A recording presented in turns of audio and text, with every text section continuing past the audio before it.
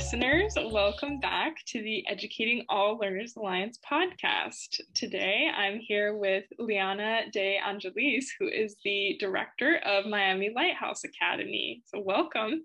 How are you? Thank you, Gabrielle. Thank you for having me. I'm excited to be here and share all of the wonderful things that we do at the Miami Lighthouse Academy. Well, we're really excited to have you. If people didn't know, we recently released a case study with the Miami Lighthouse Academy. So we're excited to talk a bit about what was covered in the case study. And also, so people may recognize the name Miami Lighthouse, but maybe not Academy. So could you clarify for people that differentiation? Yes, absolutely.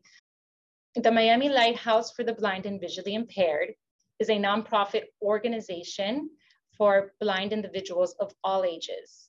We have many different departments. The department that I oversee is the Miami Lighthouse Academy. The academy consists of toddlers and preschoolers and school-age children. To jump right in to hear about your case study, we know that your team at the academy has done so much great work in the past year. And so within the case study that we shared, you highlighted content around the sections distance learning transition, stability and structure for students, support systems for parents and teachers, amplifying the voice of parents, and building an understanding of perspective.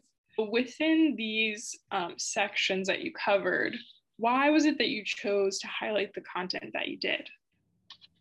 It was important for us to highlight how we transitioned to distance learning.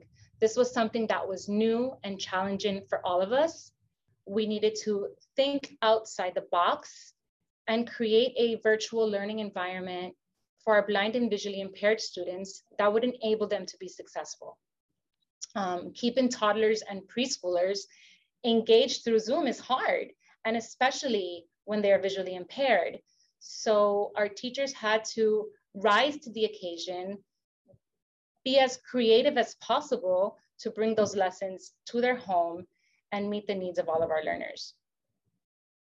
That's such a good point. I think it's an interesting perspective that some might not consider if they have never worked with a blind or visually impaired student.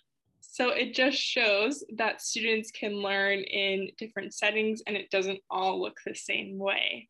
I definitely encourage people to check out that case study. But in terms of what's on the horizon for your team, what are some things that you're working on or that we can look to see in the future? We are concluding our final year of a 4-year longitudinal project with the University of Miami, where we studied the effects of implementing our inclusion model on participating children, parents, and teachers. And it's been such an exciting journey these past 4 years. We've seen tremendous growth in all of the participants. There's one particular aspect that I do want to talk about, and we're very proud, which it relates to a class tool, which is one of the measures we use to collect data. The class is the Classroom Assessment Scoring System, which measures teacher and child interaction or adult-child interactions. And I'm so happy to say that for the first 3 years of our study, our scores surpassed national averages. And this is something to be very proud of because this tool has been used in the past with students with disability, but not in a full inclusion program like ours, where you have 50% of those students who are blind and visually impaired and the 50% of the sighted role models. So it's exciting for us to pass those national averages. But if people want to find more information on the study, where can they go? We were highlighted in spring of 2019 in the Active Learner, which is HighScope's Journal for Early Educators. You can find more information on our program there. And recently, we published an article with the Journal of Visual Impairment and Blindness titled Innovative Inclusion Program for Early Learners with Visual Impairments, offered by Miami Lighthouse Learning Center for Children. And there you can find more information on our research project and the outcomes.